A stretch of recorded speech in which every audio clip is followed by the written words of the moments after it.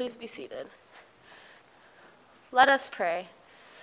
Spirit of life, God of love, open our hearts and enter in, that hearing your word of love, we may become your love for others. Amen. The first reading comes from 1 Kings chapter 17, verses 8 through 16. The word of the Holy One to Elijah was, "Get up, go to Zarephath, which is part of Sidon, and settle there. Watch now, I have commanded a widow woman there to provide for you." And Elijah got up and went to Zarephath. Then he came to the gate of the town, and look, a widow woman was there gathering sticks. So he called to her and said, "Bring me, please, a little water in a vessel, that I may drink." She went to bring it, and he called to her and said, "Bring me, please, a bit of bread in your hand." Then she said, "As the Holy One, your God lives, if I had a cake. There is only a handful of flour in a jar and a little oil in a jug. Now look, I am gathering 2 sticks. Then I will go home and prepare the oil and flour for myself and for my child. We will eat it, and we will die." Then Elijah said to her, "Fear not. Go and do as you have said. Only make me a little cake of it and bring it to me first. Then make something for yourself and your child afterwards. For thus says the Holy One, the God of Israel, the jar of flour will not empty, and the jug of oil will not decrease until the day that the Holy One grants rain upon the earth." She went and she did as Elijah said, and he and her household ate for many days. The jar of flour did not empty, and the jug of oil did not decrease, according to the word of the Holy One that God spoke through Elijah.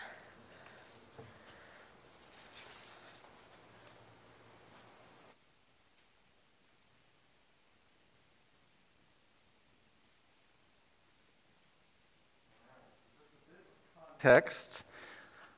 The story from 1 Kings that Audrey just read is the story that Jesus will reference that gets him in some trouble in our passage from Luke tonight. So while we're not preaching directly from that 1 Kings passage, we're really preaching the Luke passage tonight. It is helpful to have what we just heard in mind as we approach the gospel reading. So let's continue listening for what the Spirit is saying to the church from Luke chapter 4, verses 16 to 27, and I'm going to tack on verses 28 to 30 because I think they're helpful for us in kind of finding out how this story ends. Now Jesus came to Nazareth where he had been nurtured and went according to his practice on the day of the Sabbath to the synagogue. And he stood up to read. And then was given him the scroll of the prophet Isaiah, and he unrolled the scroll and found the place where it is written, "The Spirit of the Most High is upon me, because God has anointed me to proclaim good news to those who are poor. God has sent me to preach liberation to those who are captives, and recovery of sight to those who are blind, to liberate those who are oppressed, to proclaim the year of the Most High's favor." And then Jesus rolled up the scroll, gave it back to the attendant, and sat down. And every eye of all in the synagogue looked intently at him. And then he began to speak to them, saying, "Today, this scripture has been fulfilled in your hearing." And all bore witness to him and marveled at the gracious words that had come from his mouth. They said, "Is not this Joseph's son?" And then Jesus said to them, "Of course, you all will quote me this proverb, 'Doctor, cure yourself.' And you all will say, 'The things we have heard that you did in Capernaum, do here in your hometown.' And Jesus said, 'Truly I tell you, no prophet is accepted in their hometown. But I speak truth to you all. There were many widows in Israel in the days of Elijah, when the heavens were closed 3 years and 6 months, and there was a severe famine over all of the land. Yet Elijah was sent to none of them, rather to Zarephath in Sidon, to a widow woman there. And there were also many lepers in Israel and in the time of the prophet Elisha, and none of them was cleansed except Naaman the Syrian." And that's where Gaffney ends the text, but we're going to continue. "When they heard this, all in the synagogue were filled with rage.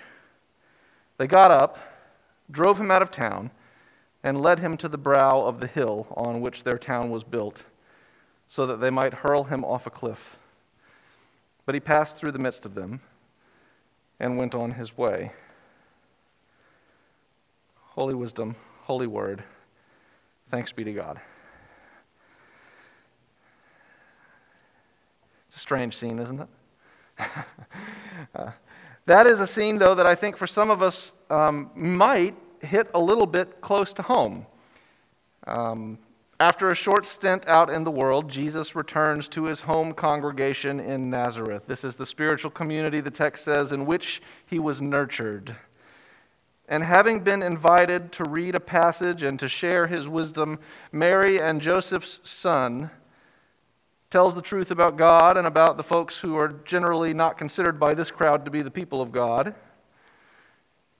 And to be fair, when Jesus speaks in generalities in this passage, when he talks about good news to the poor and release to the captives and et cetera, his words appear to be praised by the hometown crowd. Right? They spoke well of him, they were marveled at him, so on and so forth. But when he gets specific, Elijah was sent to the widow in Sidon, not to the widows in Israel. Naaman the leprous Syrian is healed, but not any of the leprous Jews. When he gets personal, he gets run out of town. And it is worth noting, I think, right from the outset, that from this point forward in Luke's story, Jesus does not ever again return to his hometown of Nazareth. And it's hard to blame him for that decision. Right? I mean, I certainly wouldn't want to return after being driven to the edge of a cliff by my family friends. A prophet is never accepted in their hometown. It's a statement that Jesus makes, interestingly, not in reflection upon the terrifying events of the day. He doesn't say, "Whoa, I did not see that coming. I wonder why they tried to throw me off a cliff. Oh well, I guess a prophet's never accepted in their hometown." No. It is while the people are still speaking well of Jesus that he gives voice to this self-fulfilling prophetic word. In other words, it's not his personal experience of rejection by his religious community that convinces Jesus of its inherent fickleness. This is not a turning point in his approach to religion, or it's not a turning point in his own ministry. It's just kind of his anthropology. It's what he thinks about humans. At least in this matter, our Messiah appears to be a little bit of a Calvinist. He expects us to misunderstand things. He expects even those of us he loves and knows to be on his team, he expects us to act selfishly. He expects people, even lovely people, he expects that they will do that they will do him harm. It's just his anthropology. It's true that he never goes back to Nazareth, but given what Jesus seems to expect of people, all people, his fellow Nazarenes included, it's kind of more interesting to me that he chooses to go to the synagogue at all in the first place. The text says he went according to his practice on the day of the Sabbath to the synagogue. And knowing what we know about Jesus and what he appears to think about people, we might ask, why would anyone make it a regular practice to go sit in a room with a bunch of potentially harmful people? I imagine some of us have asked a similar question about the church. It often gets framed as a question on the necessity, or perhaps more pointedly on the hypocrisy of the religious. Why should I saddle myself to those two-faced people who talk about God as love one minute and build that wall the next? But Jesus' movements here suggest more, I think, a question on what Old Testament scholar Walter Brueggemann calls the threat of life. To live at all in this world is to accept the risk of company. To live at all in this world is to accept the risk of company, and religious company is neither less risky nor more risky than any other company. People is people, as the saying goes. Doesn't matter if they're religious or not. Jesus, I think, makes it his custom to sit among the religious, not because the people in the church or the synagogue are somehow better, clearly we are not, but because by definition, religion is the practice of posturing ourselves in humility before some holy other. It is a counterbalance against the perfectly common but terribly unhelpful impulse to posture ourselves in ways that serve only ourselves, or to posture ourselves in ways that inherently shame people who are not like us. Done well, religion is a recognition of our finitude. It is an openness to having our minds changed and our feet moved as the eternal is revealed among us. It's not an accomplishment to boast. It's not a club to which we gain access, but it is an invitation. It's a revelation. It's a gift to be received. Done well, I think that is what religion is. But it's not always done well, is it? This is, I think, why Jesus never turns people away. No matter how horrible they may be to him or to others, he rejects certain ways of being in the world. Yes, quite forcefully, he rejects certain ways of being in the world at times, but he never, to my knowledge, he never rejects people who come and seek his company. Even those who in no uncertain terms have rejected him. Jesus does not act to reject people from his presence. He might get rejected, but he doesn't cast people out. Jesus, in this story, places before his community, his spiritual community, the radical grace and mercy of God, the aim of what we might call true religion, and they unceremoniously reject both sermon and preacher alike. And we don't get a whole lot of Jesus' reaction other than like he mysteriously slips through the crowd at the end, right? It doesn't say, and Jesus felt bad about that. It's just like he just kind of goes on his way. What I think we can take from that, though, is that Jesus honors their rejection of him. He doesn't get pushy. He doesn't go back and try to convert people to his way of thinking and seeing again. He just kind of moves on to the next town, where on the very next Sabbath, and this is literally 2 verses after we finished, on the very next Sabbath, he's found in the next synagogue. 2 chapters later, in another town, on another Sabbath, in another synagogue, Jesus is there, teaching among the people of that synagogue. His rejection by some, even some very important people to him, within the religious institution, is never for Jesus a reason to abandon the religious impulse. It's not a reason for Jesus, at least, to abandon its imperfect community of practitioners. It is not exactly a secret of this community of faith, within it or out on campus, I don't think, that many of us are here in spite of the church and not because of it. Some of you have had really terrible experiences in and with your hometown churches, and conversations I think that have happened around this place have just kind of broken our hearts open together, and it's hard to recount those experiences, I think. Some of us, if our experience at home with church was great, still have to walk by the Tate preachers from time to time. Some of us got sucked into a different campus ministry that functioned differently than this one does, and found yourself hurt or rejected there. And a number of you have vocalized to Haley or to me that if it were not for the PSC, you probably wouldn't be in church anywhere. And I'm a pastor and I'm supposed to say something different than this, but I get that. And we honor that. And if I've just described part of your journey, I hope that you know that your very presence here makes you that much more like Jesus, at least in this story. In spite of whatever pain or trauma may have been inflicted by a past religious community, you have committed to move on to the next town and the next community, to keep standing before God in humility and awe. And I think that is truly miraculous and beautiful. And we thank you. I thank you for your trust and your hope and the gift that it is to this community of faith. Not to mention, it's really flattering.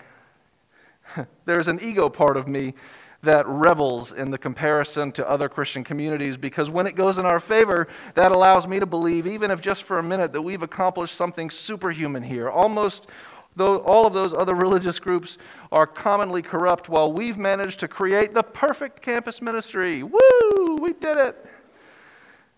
Do y'all know the movie Elf?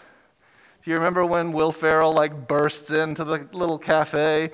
Way to go! Congratulations! You made the world's best cup of coffee. And everybody looks at him like he's off his rocker. I feel like the church can be a little bit like that sometimes. We did it! We made the perfect Christian community here. But of course, such thinking is a trap. Because if we're just better than them, if we're just right and they're just wrong, then I think we're pretty well justified in shouting people down and running them out of our midst. I mean, we've got a reputation to keep up after all, right? We can't just let anybody in here. And do you see how sneaky that is? Just like that. A congregation of exiles can become the congregation of exclusivist dogmatism that they once fled. It can happen in an instant. How do we resist such a regressive transformation? I think this is a hugely important question. Jesus' answer in this story seems to be that we keep on putting ourselves among the hypocrites. Not apart from them. We keep on putting ourselves among the failed religious people. Daring to tell the truth about God and about our neighbors and about ourselves, even as we struggle to live it into being. I had a lot going on this week, and I ran out of time to complete this sermon, so I'm going to end with a quote from a book called Unapologetic by a guy named Francis Spufford. I don't know how to say his name. But I read an article this week that got me kind of all over the place for this sermon, as you can tell. And it also ended with this quote. And there's a big F word in here, and I'm just going to say it. So sorry to the people online who don't like to hear the F word in sermons, but it's there, so we're just going to do it. Spufford says, "We don't in fact believe that the church is precious because it is good, or because it does good, or because it might do good some point in the future. We care about its behavior, yes, but we don't really believe that its muddled and sometimes awful record is the only truth about the church. We believe that the church is precious because it embodies something that the human propensity to fuck things up in general, and our sins of complicity in particular, cannot destroy. Something which already exists now despite our every failure, and which consequently always has existed for Christians, right through all the dark centuries when slavery and tyranny governed the world, and the church too. For us, you see, the church is not just another institution. It is a failing but never quite failed attempt by limited people to perpetuate the unlimited generosity of God in the world. May we always be counted among them. Thanks be to God.